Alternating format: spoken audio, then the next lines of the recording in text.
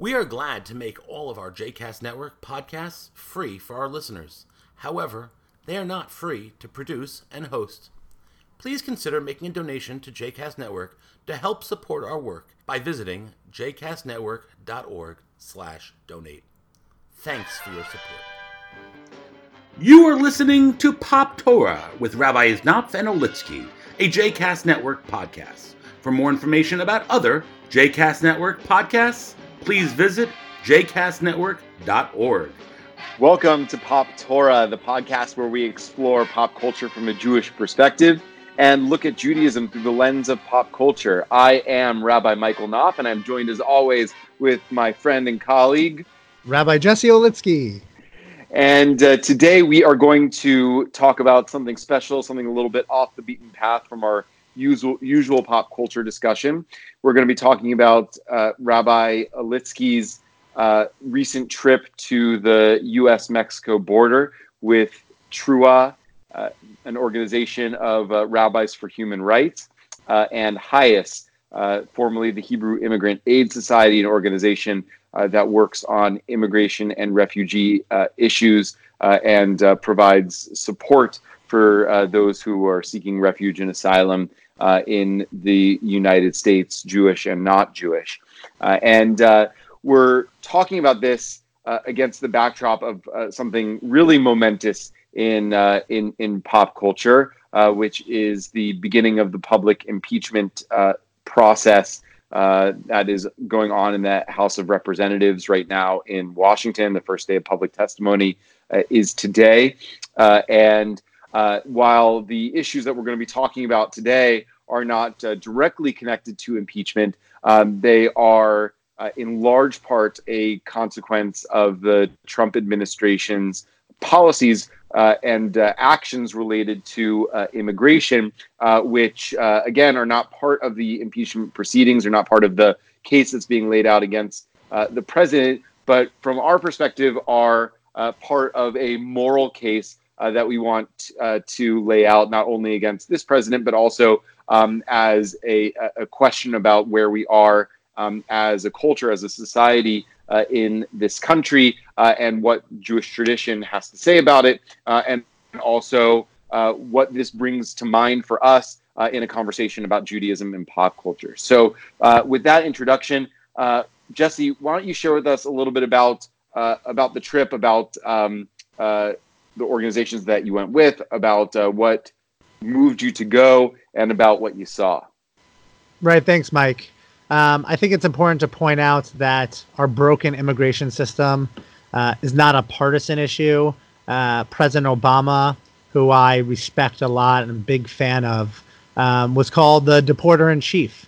That he deported, prior to President Trump, President Obama deported more undocumented immigrants, residents of our country, than any previous president.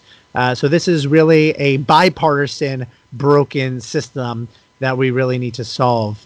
We went to the U.S.-Mexico border. I went with HIAS, who they say that they used to work to resettle immigrants and refugees because they were Jewish, and now they do this work because we are Jewish, meaning really believe that it is the Jewish cause, obligation, responsibility to love the sojourner, to protect the migrant, to welcome the stranger, that this law of welcoming the stranger is mentioned more times in the Torah than any other law.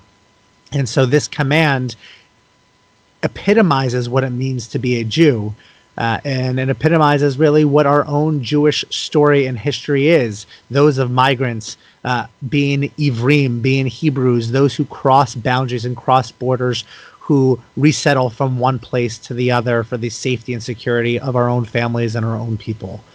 So we went with HIAS and we went with TRUA, the Rabbinic Human Rights Organization, to bear witness, because we truly believe that we can't speak to the immoral actions of this administration and of this Justice Department, of ICE, of the Department of Homeland Security, of Customs and Border Patrol, if we don't see it firsthand. And for 72 hours, we were at the border, based in El Paso. Initially, we crossed to the Mexico border in Ciudad Juarez. El Paso and Juarez have a deep, beautiful history of being a binational city. It's one of the busiest ports of entry in our country. So many of the goods made in Mexico that are sold here cross through that port every day. And there are pedestrian bridges where regularly people would cross back and forth. We heard from people who talked about that. That's where they would go and party on, when they were in high school and college in El Paso, they would cross the border into Mexico to party there and hang out on the weekends. Those with work visas would cross every day, and they would go from Mexico, from Juarez, to work in El Paso, even though they lived in Mexico. There's this deep connection between these two cities. And it was really post September 11th that it became increasingly more difficult to cross the border from one country to the next on a regular basis. We began in Juarez, and we began in Mexico to really see the results of one of this administration's most devastating policies, which went into effect this past summer. The MPP, the Migrant Protection Protocol. The Migrant Protection Protocol, also known as the Remain in Mexico program, is intending on having people who are asylum seekers remain in Mexico until their case is heard. The problem with that, if you declare asylum, and you are on U.S. soil and you declare asylum, U.S. law says you cannot be sent out of this country while your asylum case is pending. And like any country's borders, there are usually a no man's land of sorts. I remember this when I was living in Israel. Mike, you and I spent time living in Israel together while we were in rabbinical school, and we would go to Jordan, and there's about a football field's length, 100 yards of a walk that you take when you leave Israel's borders and go to Jordan's borders, and that land in between, really halfway in between is Israel, halfway in between was Jordan, but it was this no man's land, and Customs and Border Patrol for each country didn't start until you cross that no man's land. And that's really what these pedestrian bridges were. These bridges were a no man's land of sorts. One side of the bridge was Customs for Mexico, one side of the bridge was Customs and Border Patrol for the United States. But halfway through the bridge, you were on U.S. soil.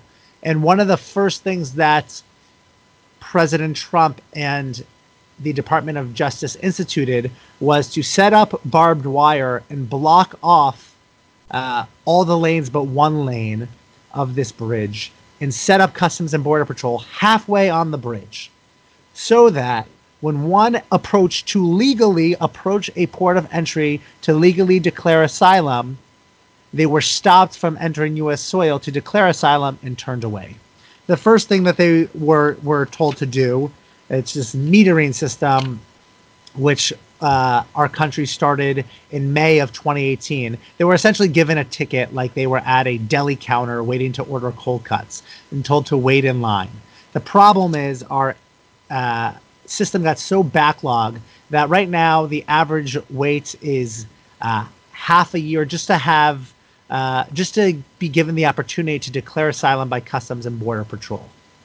They're told to wait in Mexico. These 10 cities are set up on the border, or in many cases, once they are given the option of declaring asylum, they're sent back into Mexico, and they're told to wait in shelters that the Mexican government have set up if they're lucky enough to find a space in these shelters, or again, in these 10 cities on the border, because this is a country that they're not from, a country that they do not know. Most of these migrants are from where? Most of these migrants are from Central America, from Honduras, El Salvador, Guatemala, where there's real unrest. Some are coming from Brazil, some are coming from Venezuela, and they're leaving because their lives are in jeopardy. We went to Shelter de Leona Vicario, one of the shelters that was set up by the Mexican government. And there were it was a warehouse, a converted warehouse. There were 250 beds for about 700 plus people who were staying there. And these were the quote unquote lucky ones, right? These were the ones who were able to find space in a shelter.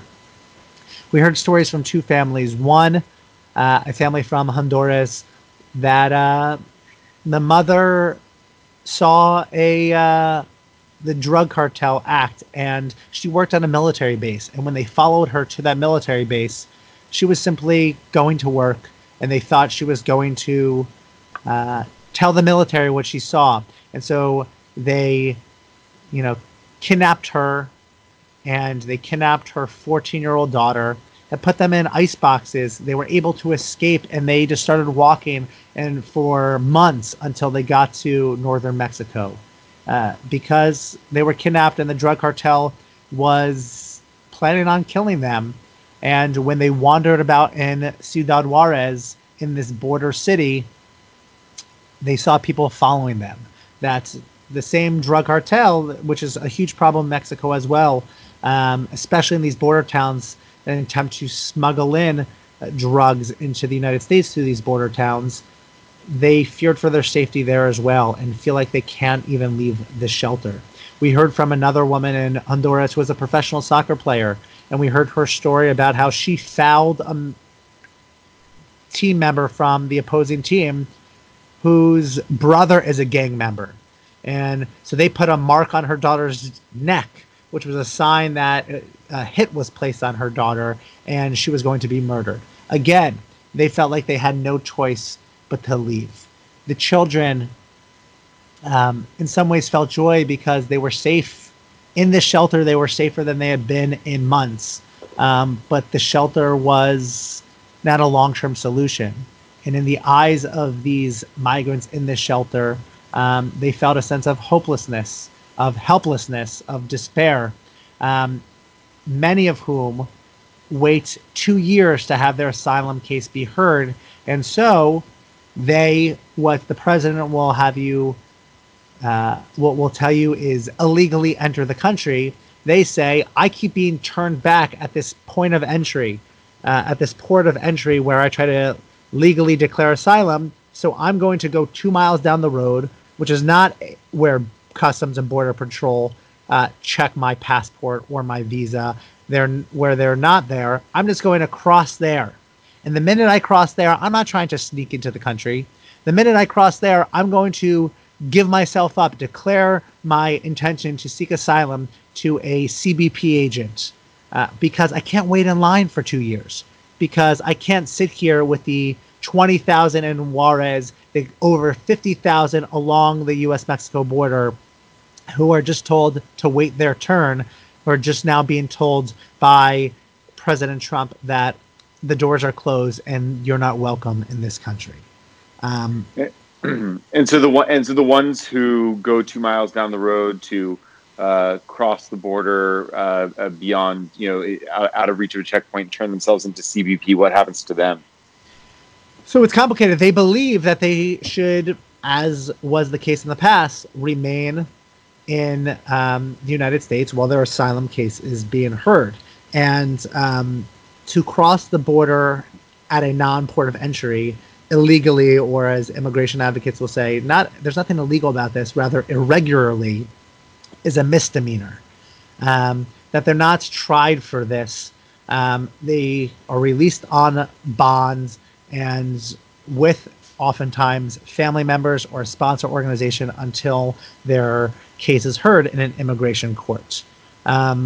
What this administration is trying to do is punish them for their actions, to try to dissuade people from doing so. And so in many cases, they're arrested and they go to criminal court first. We sat in a federal courthouse, a criminal court, where they're forced to be on trial for illegally crossing the border. And that's even before they're able to make their case to an immigration judge, where their case is heard whether or not they could stay in this country. One case, somebody had to stay in jail in the Department of Corrections for 30 days because they crossed the border at a non-port of entry and turned themselves in right afterwards. But they're told they spend 30 days in jail as their punishment before they're turned over to ICE and put in ICE detention and wait months if not more than that, until they're seen in front of an immigration judge. I never felt more privileged as an American than I did when we were on that pedestrian bridge, saw somebody trying to seek asylum and turn away, and we just showed our passports and kept on going. And it really was a roll of the dice. It's because generations before me, my family came through Ellis Island and came into this country and allowed me to be born in this country and given that privilege, given that passport simply because I was born into this country. We saw the results of these bigoted policies, the MPP program, the metering that takes place at the border, of us turning our back and saying, that's Mexico's problem. That's not our problem. We're closed. We saw that when we were in Mexico. So what are some of the ramifications of that in Mexico, right? So you saw it on the other side of the border. What does that do for the migrants, asylum seekers who are, declare asylum and are metered and told to remain in Mexico?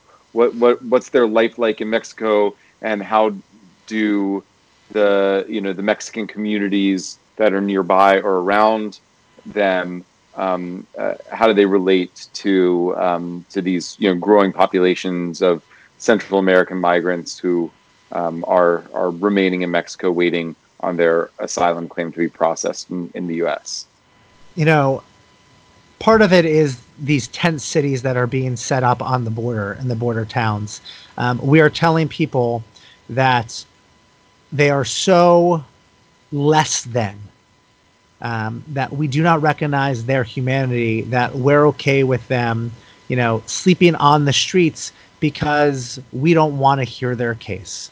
It's gotten so bad that we met with a wonderful organization, Las Americas, which is an immigration legal advocacy organization on the border that provides high quality pro bono legal support to migrants. And they said that it's gotten so bad that those in Mexico, because of MPP, because of this Remain in Mexico program, or as these legal advocates call it, this Fear in Mexico program, that they'd rather be in ICE custody right now. And we'll get to how bad that is. They'd rather be in ICE custody than be stuck in Mexico because it's not their home. They have no safety or security there. They're living on the streets. Like I said, the very few are able to get in shelters, but even in shelters, they're living in warehouses where they're in bunk beds, twin-size bunk beds, 250 beds for 750 people, and they can't leave those shelters for months at a time until they're able to go to an immigration judge at the border to hear their asylum case.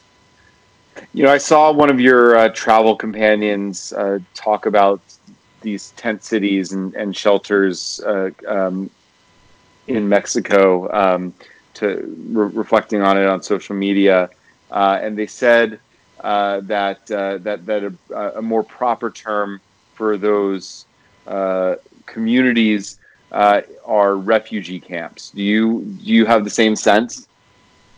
I think refugee camps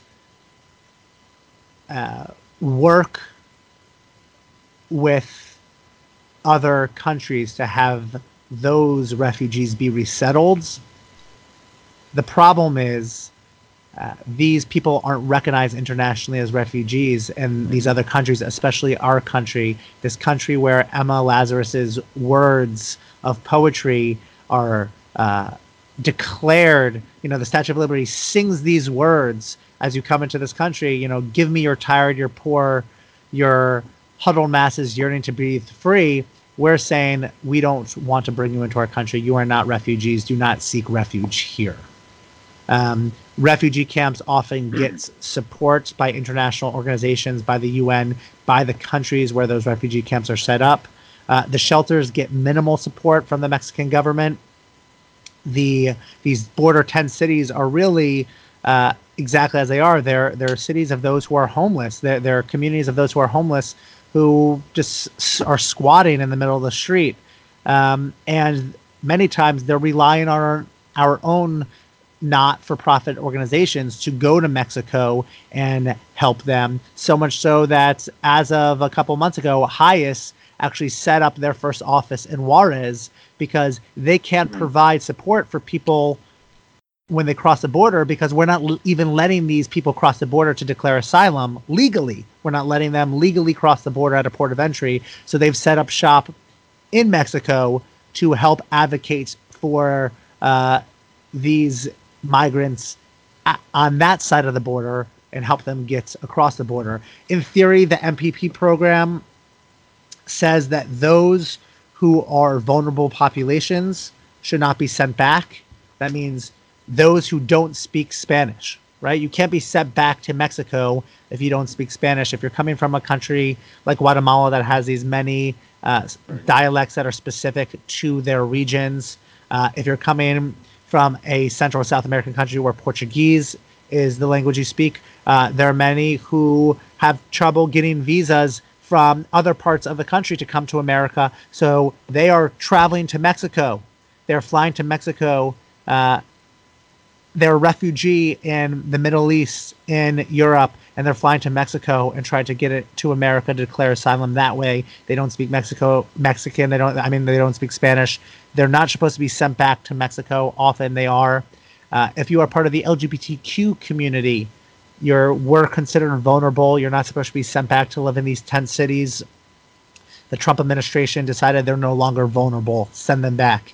If you were a pregnant woman, you were considered vulnerable. You're no longer considered vulnerable by the Trump administration. They're being sent back. So time and time again, it's just they're adding height to the barrier, to the metaphorical wall that they are building to preventing people from legally declaring asylum and trying to gain entry into our country. Right? That's the argument they keep making is, do it legally, wait in line, and these people are trying to do so, and we're making it impossible for them to do so.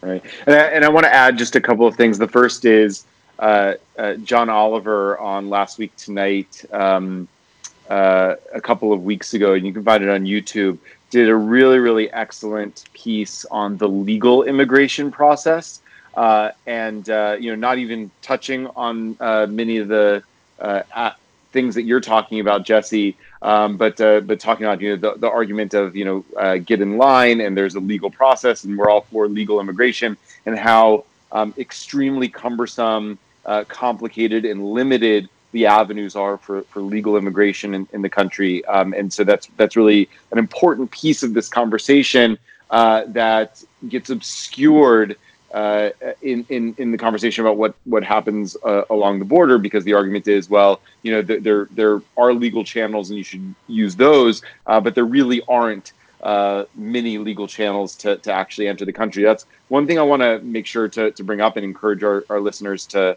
check out. The second is we talked about the comparison between these tent cities that have sprung up as a result of the Remain in Mexico policy, and talking about whether or not they're akin to refugee camps, and also the comparison, fair or not, of asylum seekers to refugees, and said, to the extent that refugees have certain kinds of legal protections, many of these people don't. And it's also worth noting that the Trump administration has moved to restrict the refugee program, the refugee resettlement program, almost to non-existence at this point. It was something around 100,000 refugees were resettled toward the end of the Obama administration, and over the course of the past 3 years, the Trump administration has reduced that number significantly to this year. 18,000 refugees will be allowed in, so about a tenth of what was allowed in the remaining years in the Obama administration, and all indications suggest that the Trump administration will go even further in the future. Mike, just to clarify that, the number policy is that you have to give the number and announce the number for the fiscal year of how many refugees you're willing to allow into the country. And so Right. that $18,000, that $8,000, those 18,000 refugees that Trump announced for 2020 is the ceiling, not Right, the floor. right. Right. So they're saying that's the Correct. max we'll allow. That's the max. But there's right, a exactly. good chance that they are going to There'll be allow less than that. a Right. lot less than that. Right. Exactly. And this in a moment when we have the largest refugee crisis in human history. And so it's but we're not even talking about those people when we talk about what's happening at the border with Mexico right now. So it's just worth holding that out there. And then finally, just one other thing I want to throw into the mix here, and we can talk about this as is relevant, is that I had the opportunity last year to travel to Guatemala with American Jewish World Service, another very important Jewish organization that works to advance human rights and eradicate poverty in the global South. I went to Guatemala with them and saw some of this crisis from that side, saw many of the conditions that you were talking about, Jesse, that happen in places like Guatemala and Honduras that drive migration and drive people to flee and seek asylum in the United States. Incredible, crushing poverty, rampant violence, and the impunity of people who perpetrate violence, especially gangs and cartels, and widespread corruption that permits the government to effectively persecute people with impunity, or to turn a blind eye to the persecution and threaten the lives that are threatened among people there. So it's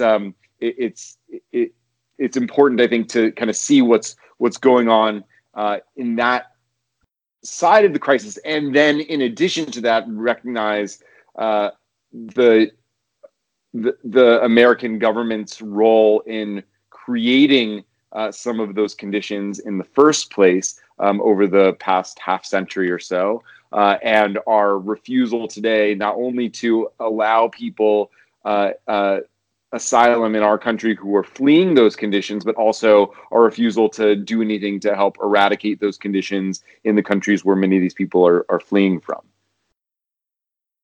Yeah, I think we refuse to take responsibility that for our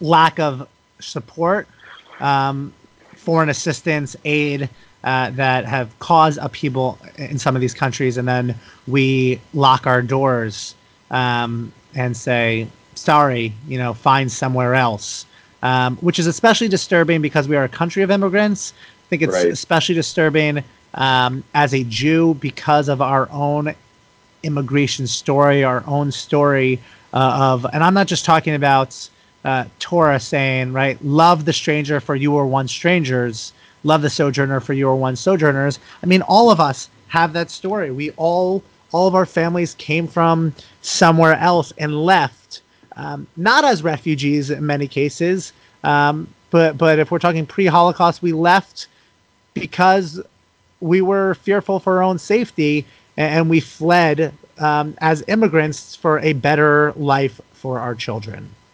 And that's why we're here. And it's hard for me to see the Jewish community not realize that, to see how we turn our backs on our own history because we worry that somebody else who looks different than us, who speak a different language than us, who come from a different place than us, that their story, we try to say their story is not our story when it very much is. We try to say that their story is different. We try to say that their story is less important. And we can quote infinite verses of Torah. We can pull out whatever sugya of Talmud we want to tell you why the immigration system in this country is immoral. But we shouldn't have to. We shouldn't have to convince our own people. We shouldn't have to convince the Jewish community why this system is immoral. And when we have to do that, it's not just the system that's broken, it's our own moral compass that's broken that needs to change.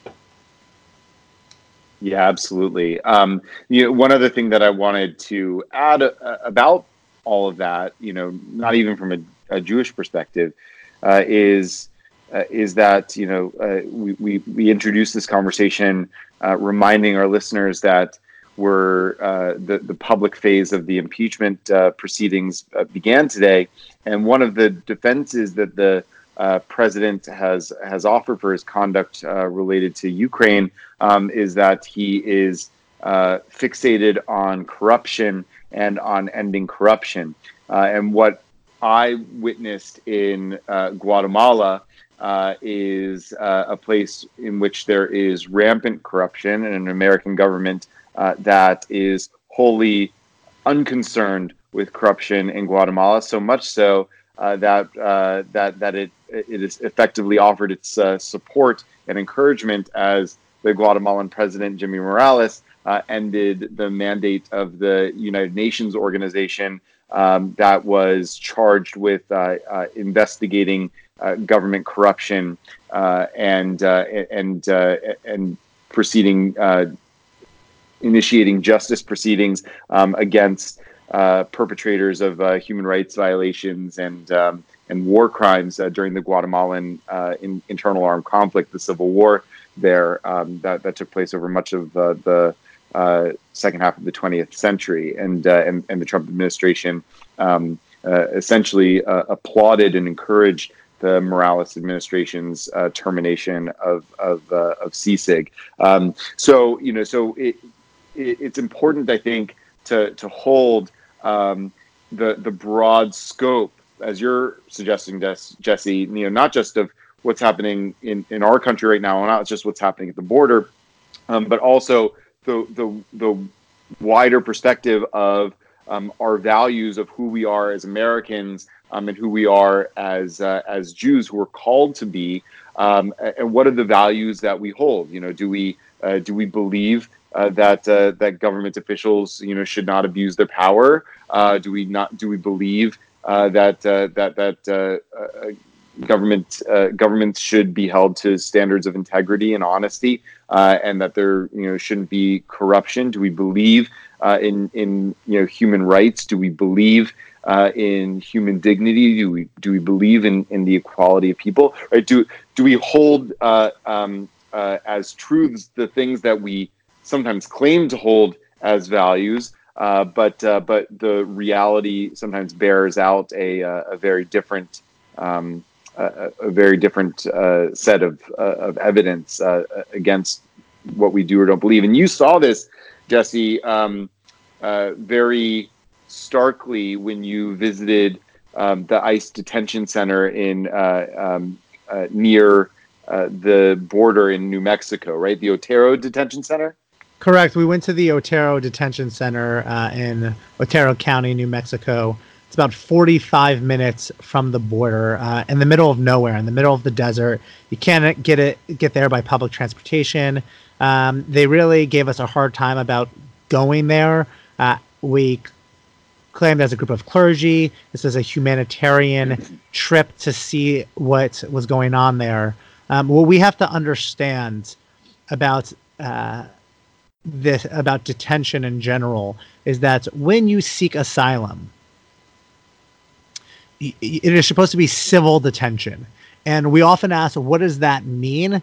And that's part of our problem. We have not properly defined what civil detention is. When somebody is here and enter the country irregularly, they are an undocumented immigrant, and they're waiting for their date, their appointment in immigration court. In the past, they had to check in, right? They were free to be with their family, to live in community, and they had to check in with ICE.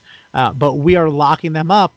And because we don't have a civil detention system, this specific ICE facility, Otero, was run by MTC, I believe it's called, a private prison company whose slogan, ironically, was Bionic. Believe it or not, I care. And it sort of speaks to the robot nature. And they had that word bionic all over the building. It was almost satire. It speaks to the robot nature of the facility and how they don't treat the detainees as human beings. They also run a facility not too far away, which is a Department of Corrections facility. And so they're treating these ICE detainees the same way they treat convicted felons, the same way they're treating criminals. When many cases they cross the border and turn themselves in, they're declaring asylum and they're waiting for their case to be heard. Because we were a group of clergy, because we were on a humanitarian visit, they sent their public relations representative to meet with us. They sent the warden of the facility to meet with us. They gave us a dog and pony show. They tried to convince us that they did not use solitary confinement, that some people preferred to not live in the dorms, as they called it, which were rooms with bunk beds, 50 people to a space, and they wanted to be by themselves, and they were put in these private rooms. But the biggest complaint we learned after the fact from pro bono lawyers from Las Americas, from Catholic Charities, the biggest complaint we heard of that facility was their use of solitary confinement. That when these detainees, these migrants who were just there seeking safe haven, declaring asylum, seeking asylum, when they would speak out about the conditions, they were thrown into solitary confinement. In one case, a person started a hunger strike because the food they were serving there was rotten. He was given 29, 30 days in solitary confinement. The next time he spoke up and complained, he was on his way to solitary confinement. He took his ID tag, the corner of the ID that was on his detainee jumpsuit that he had to wear every day, and he tried to slice his wrist. He tried to commit suicide because he said that no longer living was the only option. That would have been better off than living in this condition that he was living in. And just so our listeners are reminded of this, international law defines a certain period in solitary confinement as torture, right? How long is that? It defines solitary confinement in general as torture. Mm-hmm. Certainly, when you're there for an extended period of time, right. We walked down this narrow hallway. I thought it was 14 days or 15 days, but certainly 30 days is imagine it. Yeah. We walked down this narrow hallway, and as we walked down, a officer was closing the shades. There's these thin slivers of window on each door for a tiny bit of light to get through, and they were closing the shades to make sure we couldn't see the detainees inside these solitary confinement cells. And in one cell, we heard somebody banging on the door, banging because they heard us. They didn't want to be forgotten. They wanted us to know that they were there. They wanted us to know that they were human, and they were chastised.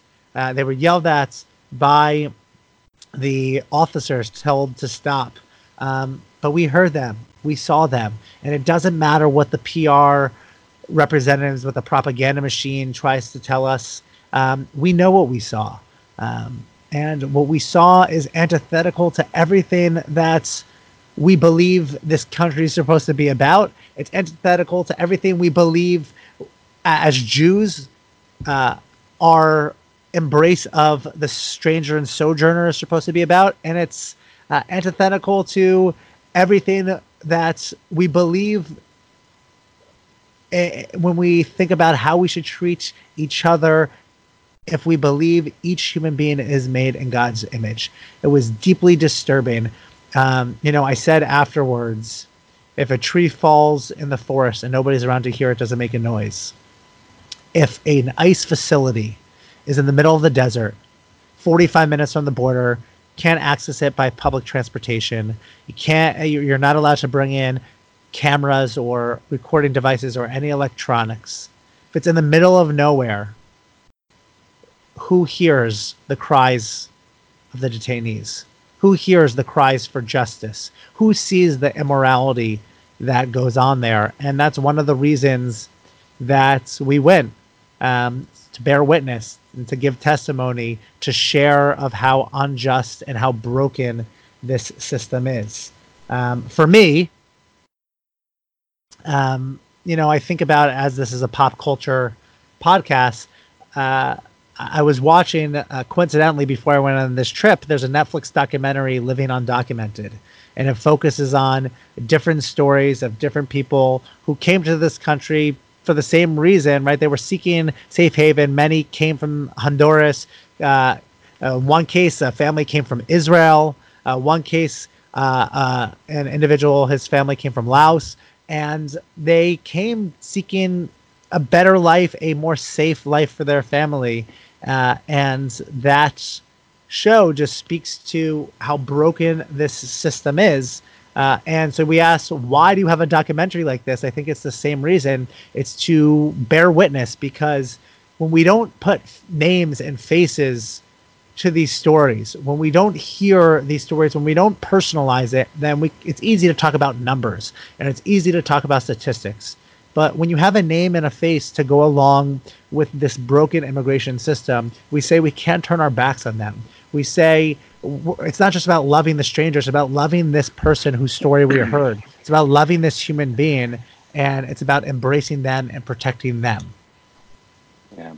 So I want everybody to know that that Jesse wrote a powerful op-ed about his experience at Otero for Haaretz, which is an Israeli newspaper, and has an English online edition, and so you should check it out. The title is "At an ICE Detention Center, We Rabbis Saw the Horrors the American State Tries to Hide," and it's a really, really powerful piece going into even more detail than Jesse shared just now, and it's to me, Jesse, it was impossible to read it and not be brokenhearted and not be stirred to conscience.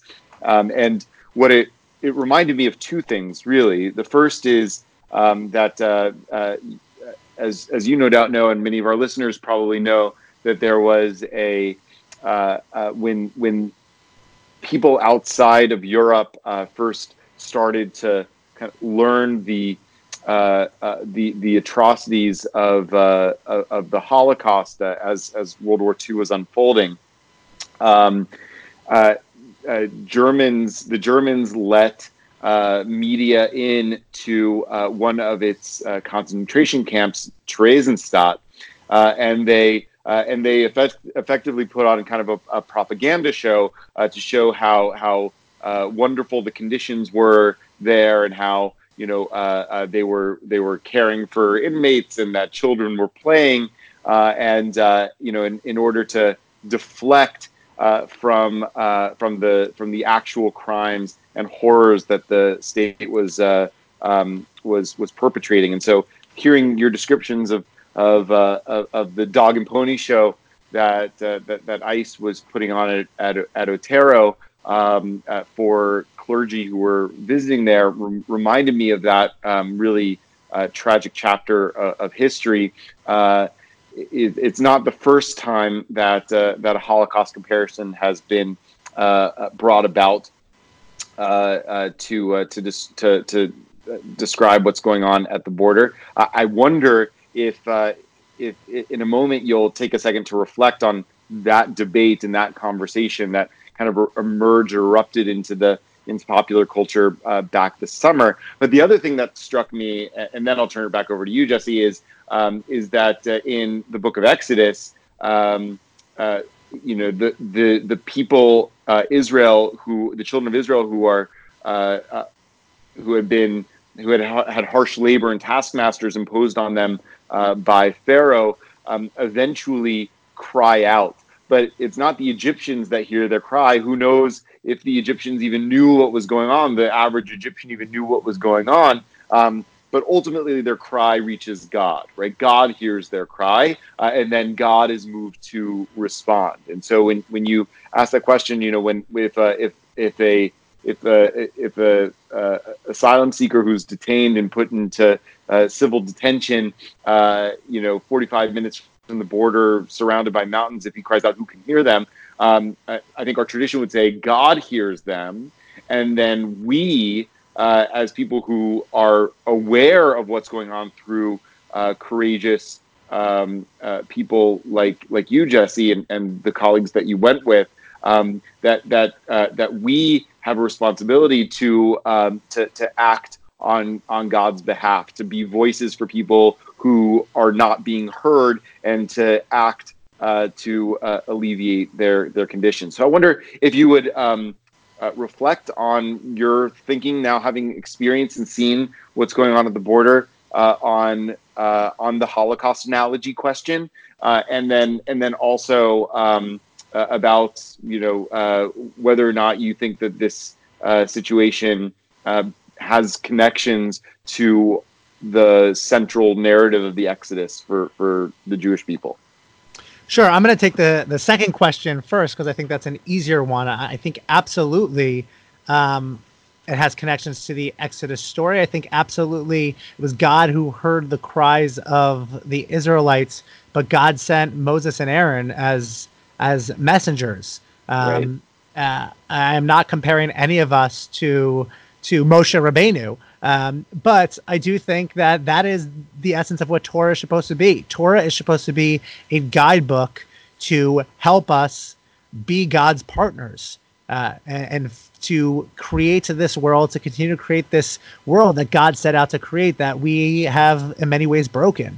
And we are supposed to be God's messengers. We are supposed to be God's partners. We are supposed to be God's spokespeople. And I think that's what we do when we try to speak out and see injustice and call out injustice and live Torah. Torah becomes meaningless to us if we don't think it's meant to guide us in the worlds that we live in. If it's just meant to be studied, if it's just meant to be chanted, and it's not meant to guide the society that we're building, then Torah is great as a historical document, but has very little meaning in our lives if it's not meant to guide us in our lives. The first question you asked about the Holocaust comparisons is a more complicated one. Do I believe that we are marching people to gas chambers like the Nazis did? No. Do I believe that we are rounding people up in state-sponsored prisons, seeing them as less than human? Do I believe we are demonizing people of a certain ethnicity, of a certain skin tone, who speak a certain language, and calling them animals, and calling them drug dealers, and calling them rapists, and saying that they are not worth being part of the fabric of America, that they are different than us and we should be scared of them? I think that's what this president has done since summer 2015, when he went down that golden escalator and started a war with Mexicans and migrants at the Mexican border. I think absolutely. I think what the Nazis did culminated in the mass murder of millions of Jews, but it began with targeting the Jewish people as a scapegoat. It began with targeting Jewish institutions and houses of study and synagogues and places of business with violence and persecution. We just observed Kristallnacht, the Night of Broken Glass, in which synagogues were burned to the ground, and storefronts where Jewish store owners they had their storefronts shattered. This intentional bigotry towards the Jewish people long before the murder of 6 million Jews. The last place we visited, Michael, on our trip was the Walmart in El Paso. Mm-hmm. The Walmart in El Paso is the site of just one of the many mass shootings that took place in our country this past year. At that Walmart on August 3rd of this past year, 22 people were murdered, 26 people were severely injured when a mass shooter started in the parking lot and started shooting and then went into the store. This Walmart was targeted by a resident from a Texas town that was about 8 hours away and drove to El Paso because El Paso is 80% Hispanic. Went to this Walmart because he knew that many residents would be there doing school shopping. And early that morning, just started indiscriminately shooting. In fact, it wasn't even indiscriminately. There were stories that when he walked over to the frozen food section and he saw a number of women on their knees praying in Spanish, he started shooting them. He saw a group of white shoppers and stopped, turned his gun away from them, and shot this group of Spanish women who were praying instead. And it just goes to show you that bigoted policies and bigoted treatment of people by the government lead to mass violence by citizens. That you can connect the dots and draw the line right from that summer 2015 speech about Mexicans being rapists and drug dealers to these policies that the president and white supremacists like Stephen Miller are putting into our society, to the way ICE treats these civil detainees as less than human, to those who support those policies taking that bigotry into their own hands and shooting dozens of people who are of Hispanic descent.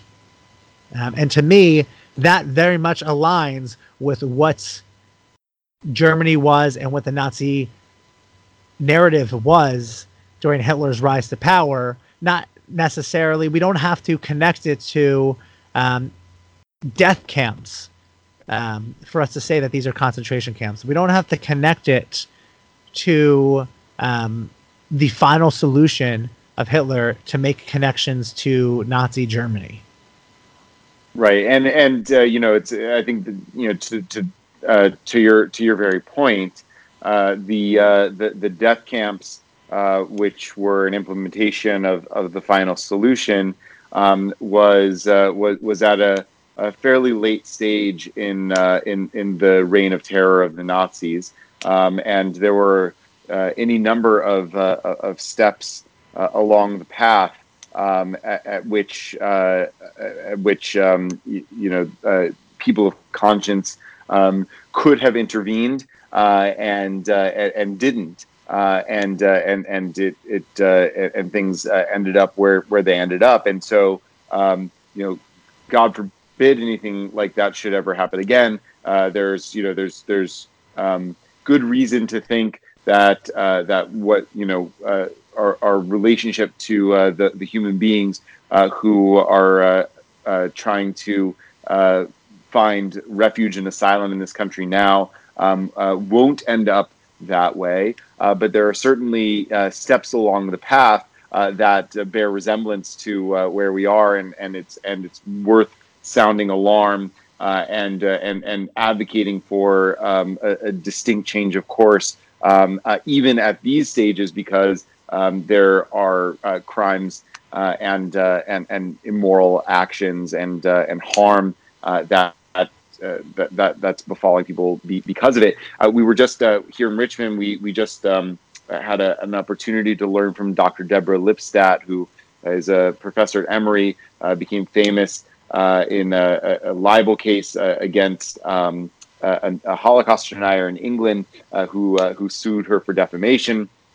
And she won the case, but she just wrote a book called Anti-Semitism Here and Now, which I recommend everybody read, because she's a world-class scholar on the subject, and it's a really prescient topic. And when she spoke with us, she was talking about anti-Semitism, of course, but it's relevant here. Said that people think about the Holocaust and see the final solution, but we often forget that virtually everything that ended up happening during that period of history had its origin in words, in how we speak. And it was right before Yom Kippur.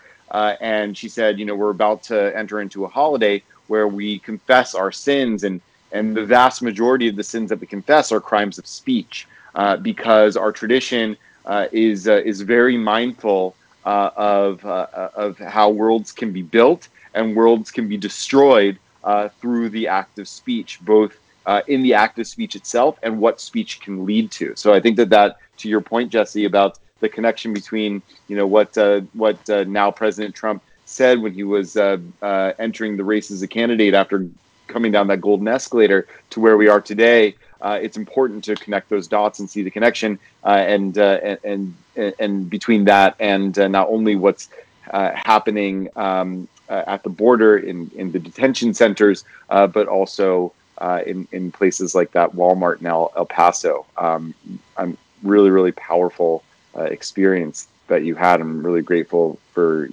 your witness and for sharing that with us. Thank you, Mike. One last thing before we wrap up, somebody asked me, well, what should we do then? What should we do with all of these immigrants who are trying to come to America? And I have my own personal ideas, but I don't believe it's necessarily our job as rabbis to come up with policy solutions. It's our job as rabbis to call out immorality, right? It's when we see something as unjust, is to be that clarion call to our moral conscience. And that's what I think we were doing on this trip, that we can certainly disagree with policy, but I believe we can all agree when policy is unethical and immoral, and the way we're treating human beings as less than human beings, you can't see it as anything else but immoral. Yeah, I just want to echo that. I think that our job is not only to call out immorality, but to offer a different moral vision and a different narrative of this moment and of history that can translate into policy in any possible number of different ways. But we're not policy experts. We're not politicians. We're not law enforcement officials or diplomats, right? So my teacher, Rabbi Aryeh Cohen, relayed a story of a group of clergy that got a meeting with Robert McNamara at the height of the Vietnam War, and they were arguing for an end to the war. And McNamara says, who was the Secretary of Defense at the time, he says to them, "Okay, well, let's say that I listen to you and I end the war tomorrow and I pull out American troops tomorrow. How exactly would I do that?" And one of the clergy says to us, "We're here to tell you that righteousness should come down like waters and justice like an unfailing stream. And you're asking us about the plumbing. The plumbing is your job." Right. So, amen. So I think amen to that. Right. So I think that's really important. Right. We can call out something as immoral and argue that there should be a movement of moral conscience that will hopefully lead to a conversation about how to construct a different policy, but we're not the policy experts. Right. Absolutely.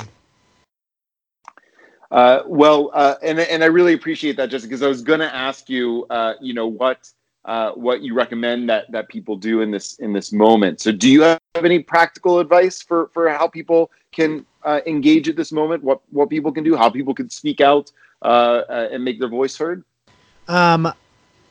First, it's important to support organizations. I highly recommend, especially as we enter this holiday season, these December holidays where there's a season of giving, to support HIAS, to support the work of Trua. I like how you did that, by the way, and I support your war on Christmas. But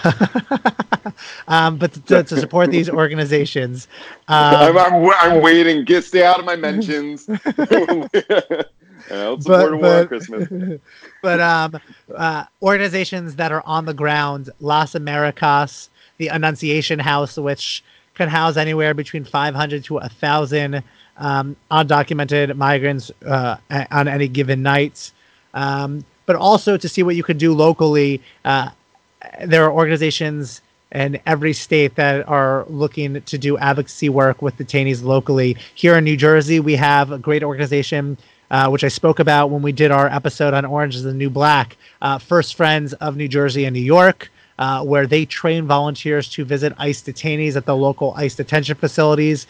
Here in New Jersey right now, we have the Let's Drive NJ campaign going on, which is trying to sign a bill into law in the state that would allow residents, regardless of immigration status, to get a driver's license, to take the driver's tests, because an overwhelming majority of those who are in ICE custody end up getting put in ICE custody because of a simple traffic violation.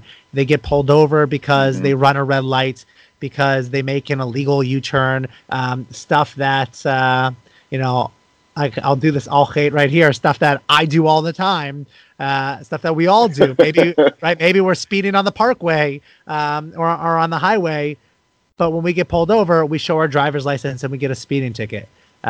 We don't get put into ICE custody because we can't get a driver's license because of our documentation or lack thereof.